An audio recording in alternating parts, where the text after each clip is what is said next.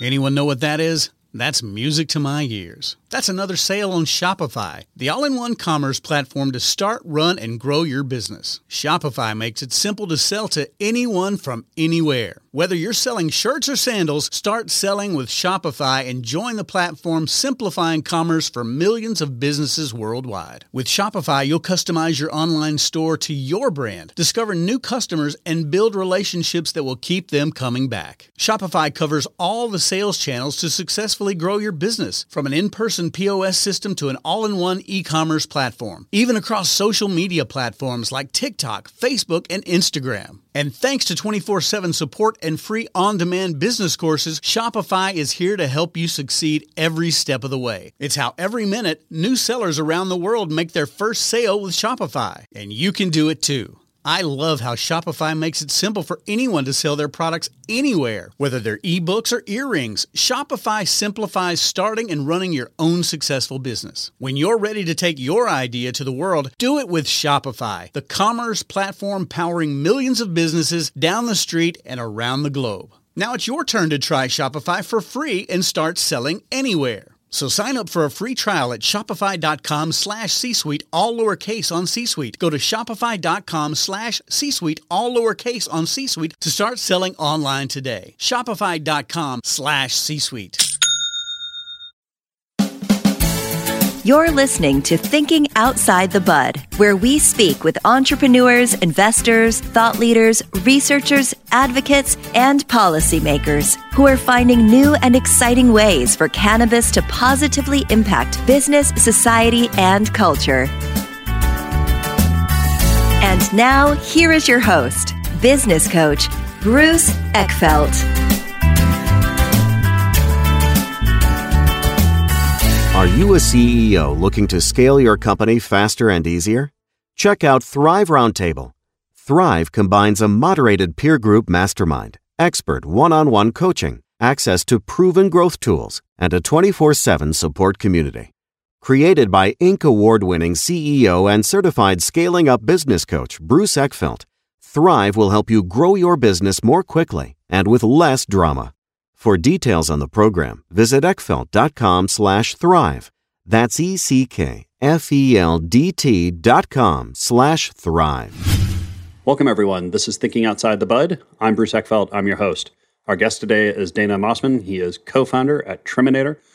We're going to talk to him about the work that they do on the production side of cannabis, helping get things from kind of raw product to finished good. Obviously, lots of steps as this industry has evolved and expanded. I'm always fascinated by these kind of segments of the industry, businesses that get founded and grow to help with various aspects of this process. As we get bigger, more technical, more operational, efficiency-minded, there's all sorts of solutions out there, and it's fascinating to find out all these businesses that are doing various things with cannabis, and so I'm excited for this conversation and kind of learn more about the story and where this business is going, and really how the trajectory is growing along with the industry. So with that, Dana, welcome to the program.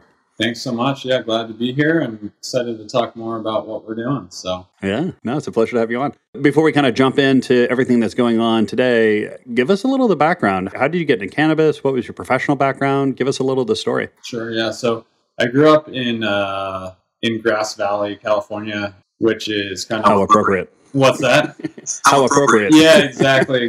So, everyone knows Humboldt, like kind of internationally, and then Grass Valley is kind of like just on the perimeter of Humboldt, kind of in the gold country. So really good region for cannabis growing. And, so growing up, there was a lot of kind of black market, gray market grows around where we were. And my parents are still there. So got into it kind of professionally. My dad actually, he was more of the kind of engineering mind behind it. And he had been approached by a few of his neighbors who were just saying, hey, we can't process this fast enough. At that point in time, it's like a lot of medical grows that are maybe growing a little bit more than their license allows. And so there's a lot of different kind of risks associated with that. And they want to get their harvest done quickly and such. So my dad was kind of an inventive type. And so he kind of just took a look at the problem, looked at some other equipment that was on the market, and went into he had a pretty large, like kind of home shop, and came up with the first, the original Triminator. It wasn't the first automated trimmer on the market, but it had a lot of kind of unique features and solved a lot of problems. And so like kind of word of mouth got around on that. And so he was sort of starting to produce, a little bit larger quantities. And I was out of college at that point. I was working for a solar company here in Colorado. I was the director of operations here, and I was looking at what he was doing and looking at the cannabis market, and it just seemed so interesting just because there was nothing, it's a whole new market, as I'm sure so many of your guests will say. It's just, there's so much opportunity to kind of invent things and reinvent things and apply things from other industries. And it's a bit of the Wild West. And so it just seemed like a really good market. It is lucrative, in terms of the cash flow and stuff. So I jumped over and joined my father. And so we moved it kind of from his home garage into a larger facility in Grass Valley, and it's still manufactured there today. So I managed most of the business side, and he managed most of the engineering side. And that was the growth story. Yeah. And what was your kind of initial product, and what problem you're solving? Who was really interested in this? Give us a little sense of kind of what the value you were delivering to the market was. So the initial product was the Triminator Wet. At the time, it was about twice as big as the closest competitor, so twice as fast, effectively. Okay. And then it also had a automatic mist system on it. So it was basically, we called it the resin repel system. So it was basically putting down a really fine layer of water on the drum, and that allowed the equipment to operate much longer intervals than the competitive products. So the customer base at that time was a lot of big outdoor growers in that kind of like Humboldt, Grass Valley region that would be, they would have accumulated a lot of medical licenses. So at that time, it was like under the medical program. And so there were a lot of caregivers with a lot of basically caregiver licenses all accumulated under them. And so they were growing lots and lots of plants. And that was the primary market. And this how would it help them? It would just speed up a production process, increase quality? I think all of the above. Mostly it would speed up the production process. So if you think about the traditional way that it's done is hand trimming, and that a good hand trimmer can do, say, 2 pounds a day. And that trimmer was doing close to 90 pounds an hour. So... No, converted. It's like 580 people or something like that. So like quickly recognize the efficiency there. But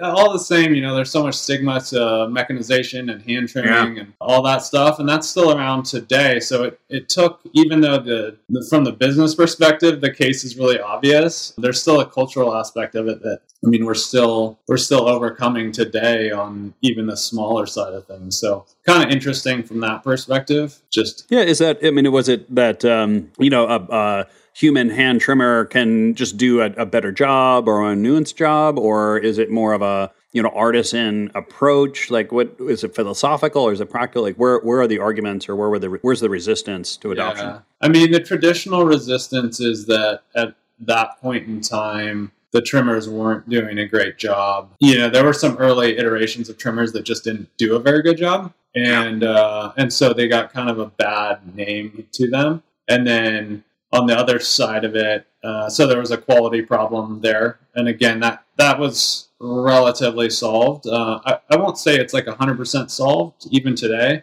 but you're talking about a tool in the quiver. So it's going to do 80 to 90% of what the hand trimmers are going to do. So even if you say, hey, it's not perfect, it's still going to get you so far in terms of efficiency that, a little touch-up work never hurt. So there's kind of the quality problem that we had to overcome. And then just sort of like the traditional kind of like mentality to the plant. And I don't know, so many people are so attached to it from a sort of philosophical the history behind it is so deep that you understand it. And at the time it was profitable enough on the black market, gray market, that you could really like hold on to that and utilize that. But now obviously like the prices have really come down and it's much more difficult to kind of like justify, I think. But those were the original objections. And they're still, like I said, they're still there, especially coming from like a state that's been medical historically and really small production, it's like you can trim a couple of plants by yourself and, they're your babies and whatnot. And then when you get to a lot larger production, you kind of quickly realize like, this is not quite as, not as much fun, or yeah, it's not really scalable. So yeah, exactly. Yeah, they start looking for other solutions. Yeah. And what's the ROI on this thing? I mean, is if you're running this at a reasonably high volume, is this a couple months? Is it a year? How long does it take to recoup the investment? It just sort of depends how many cycles you're getting out of it. But, like a couple of harvests for sure. I mean, a lot of guys, pay for it in their first outdoor harvest easily.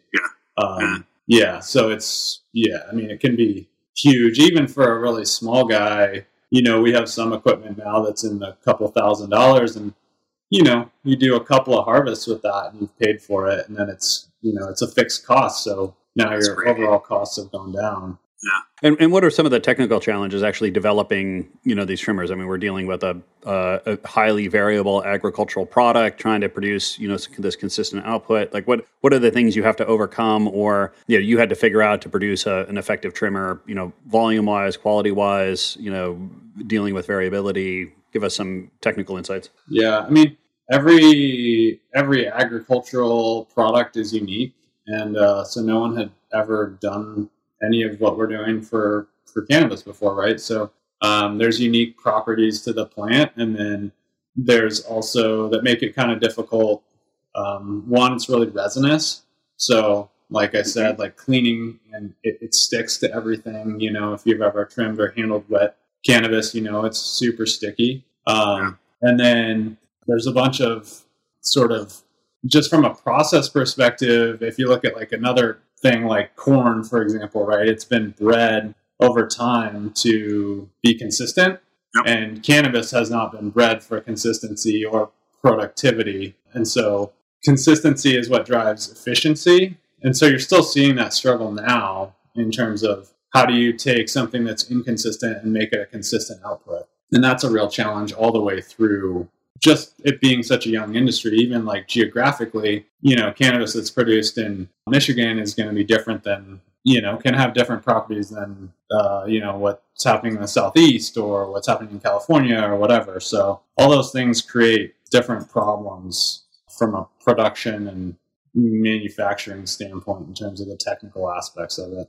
Yeah. And does that mean your solution just has to accommodate all these different variabilities, or do you just sort of focus on a particular part of the market, or how have you approached that from a kind of market fit point of view? Yeah. Well, I think we have different products for different segments of the market at this point. So, there's a whole bunch of segmentation that's happened, and also with the plant. I mean, again, it's like we've kind of followed, or we've hoped to be a little ahead of the rest of, like, we try and produce equipment that's going to be valuable for like someone who's producing in the next 3 years, right? So like we're trying, like in what's in our R&D pipeline now is going to be what we hope the farmers are going to be asking for in 3 years, right? So we're trying to obviously kind of predict the curve of the market and be useful for the market exactly when they need it. And so some of that has come down to like how efficient people have gotten at using the plant, like, break it into like tops, mids, lowers, and you can use different processes for different things. So like your tops, for example, kind of your top shelf bud, often it's like you can do like a really light run in a trimmer and then touch it up, but you're still going to basically have a top shelf style output. Whereas your lowers, maybe they don't even, maybe you would have thrown those away or sent them to trim for extract in the past, but now it's like we can efficiently process those and then you can mill them for pre-rolls, So it used to be like everyone threw away their trim. Like when we started this, it was like people would just compost their trim, right? And now it's like one of the biggest farms we went to, they were running, it was right as it went like rec legal, and they were like literally, we have all these vacuum units on the thing, and they literally had like 10 wet trimmers running 24/7 for a few months. And they were just literally blowing the trim out the side of the building. And then they would just have like a excavator come and like scoop it up and take it. And they would just like turn it into the dirt. Like I don't know how many hundreds of thousands of dollars that is now, but like at that point in time, that's what we did. Yeah. So markets change. Yeah. So it's kind of been interesting that way and fun that way, because every downstream product creates manufacturing opportunities for us. Yeah. So it's pretty cool that way. We're going to take a quick break to hear some words from our sponsors. And now back to our program. And as the company's grown, tell me a little bit about the kind of manufacturing process. I mean, you're still fabricating everything in the U.S. I mean, what's the pressure and like what's the strategy around, as you get bigger, as you really kind of manage costs and production processes, how have you handled that? Yeah, for sure. So we've always been manufacturing in the U.S., so we've never outsourced anything from our manufacturing. When we were Triminator, just Triminator, we were using a lot of localized suppliers. So we were based in Grass Valley, and so we were pulling from the manufacturing base in Reno, pulling from Northern California, pulling a little bit from the Bay Area, Sacramento, like kind of the local manufacturing hubs. And we originally started just using our own machine shops or our own machines inside, but then there's so much seasonality and we were scaling so fast that we quickly realized like we had to kind of go outside to do that. And we were all just a bootstrapped operation too. So it was just like family, my dad and I, and just sort of like cash flowing everything ourselves. So that made the most sense.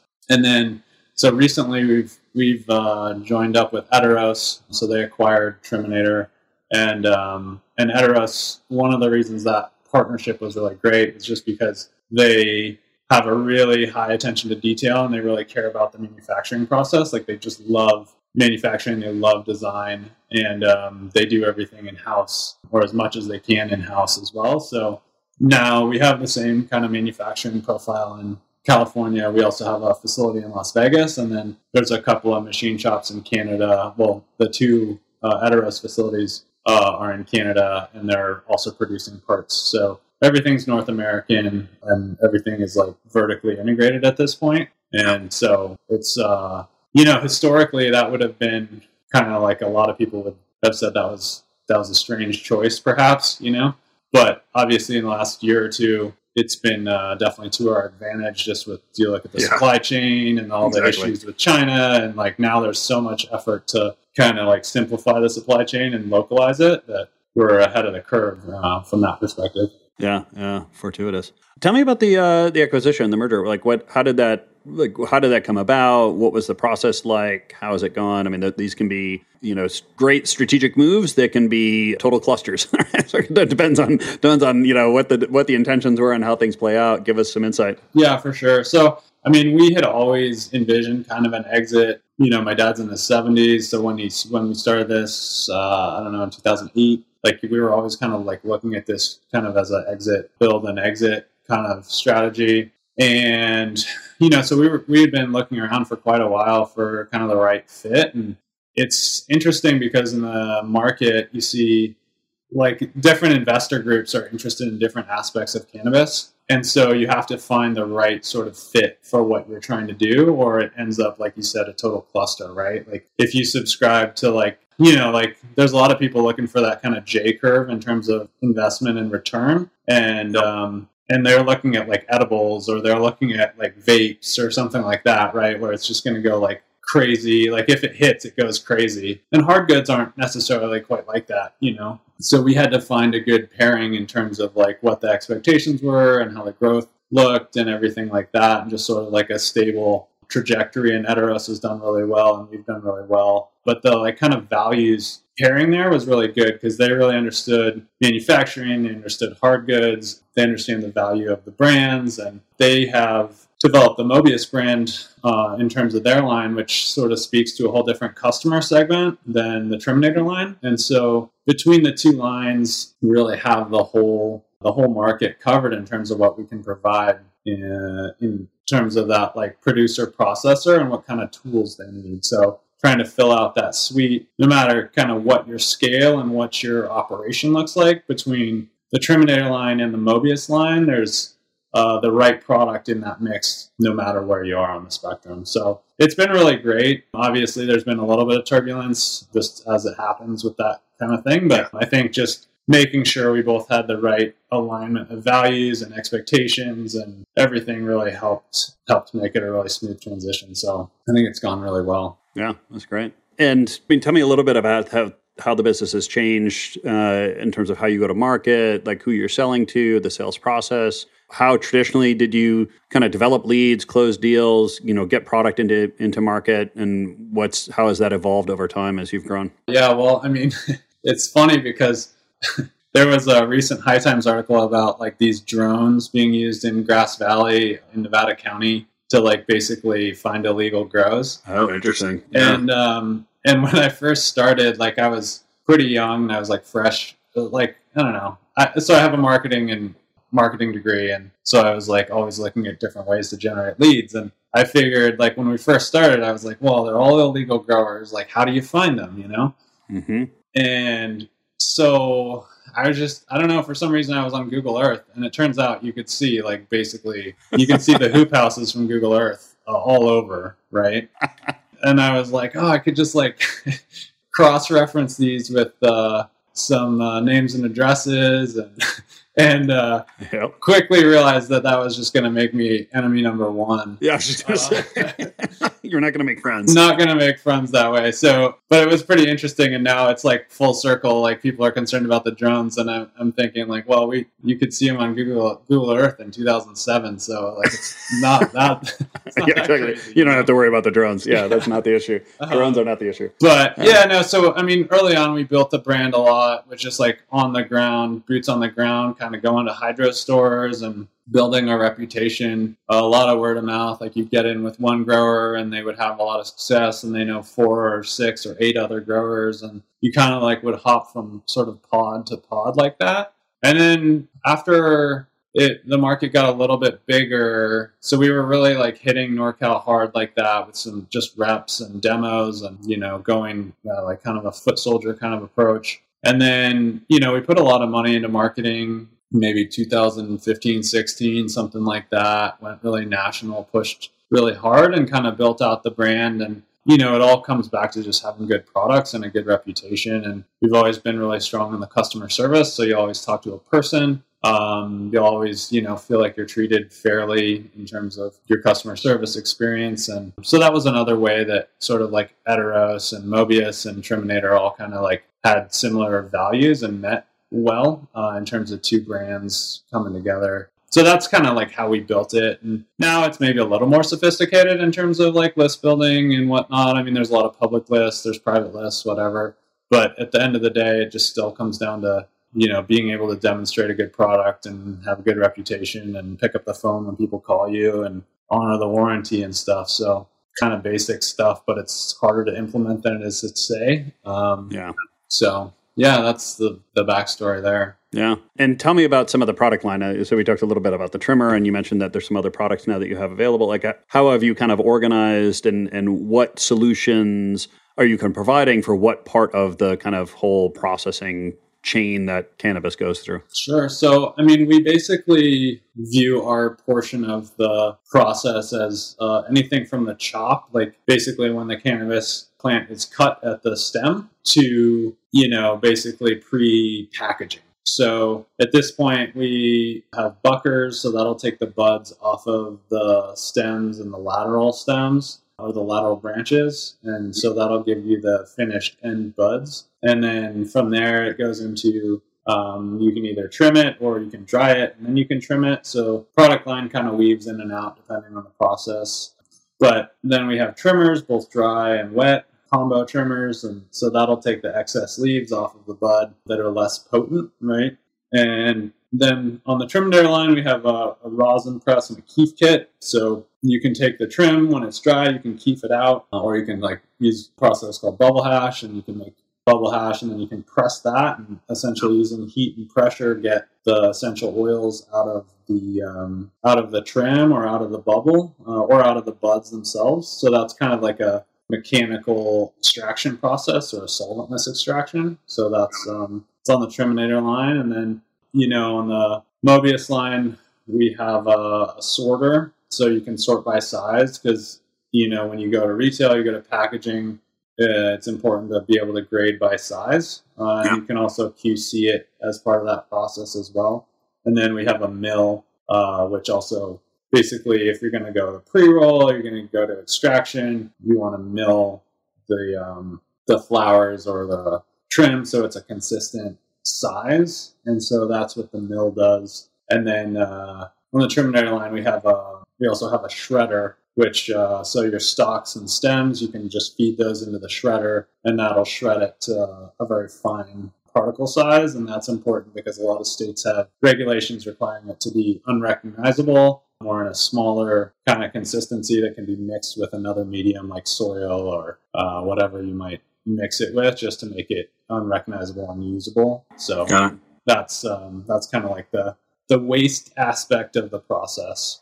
Yeah, really soup to nuts. Yeah. And what have been some of the challenges? I mean, obviously the cannabis market has been going up and down. The prices for flower and for trim has gone up and down. We've dealt with supply chain issues and manufacturing. Like, what have you had to kind of overcome the last couple of years in terms of keeping the business going and being successful in market? Yeah, I mean, I think the market is just really dynamic. And I think every business has its challenges, but this one is, there's a lot of just variables, like you have an overall market variability. And one thing we've seen is just sort of like things are, there's sort of like a microeconomic cycle or factor that happens in cannabis. Like when the price of cannabis is down, like people exit or they don't want to invest in fixed, hard goods. They're just going to go for it with variable costs, use hand labor, and they don't want to invest. And so they kind of freeze. So actually when California went legal,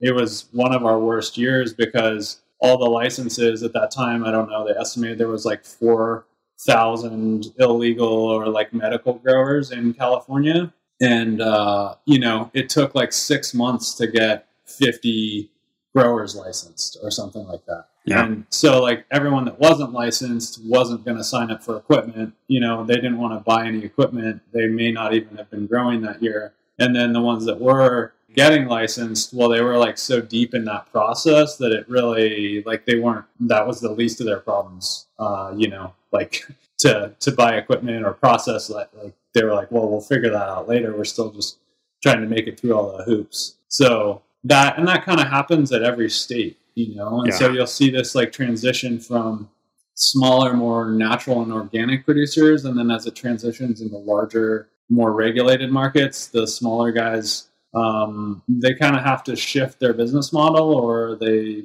disappear, or they go purely onto the black market. And all of that creates different challenges to the business. But definitely that, like whenever there's uncertainty, just like any other market, that really creates problems for everybody involved in that market, just because nobody knows what to do. All the spending stops. So historically, that's been our biggest kind of challenge that just comes up again and again.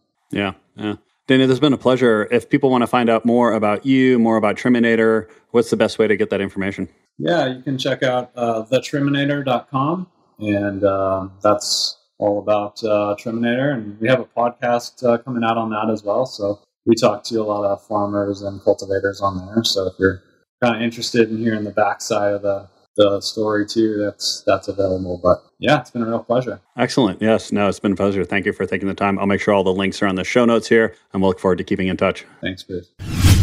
That's it for this episode of Thinking Outside the Bud. Be sure to subscribe using your favorite podcast app so you don't miss our future episodes. See you next time. You've been listening to Thinking Outside the Bud with business coach Bruce Eckfeldt. To find a full list of podcast episodes, download the tools and worksheets, and access other great content, visit the website at thinkingoutsidethebud.com. And don't forget to sign up for the free newsletter at thinkingoutsidethebud.com/newsletter.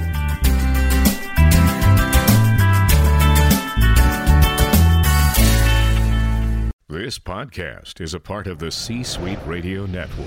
For more top business podcasts, visit c-suiteradio.com.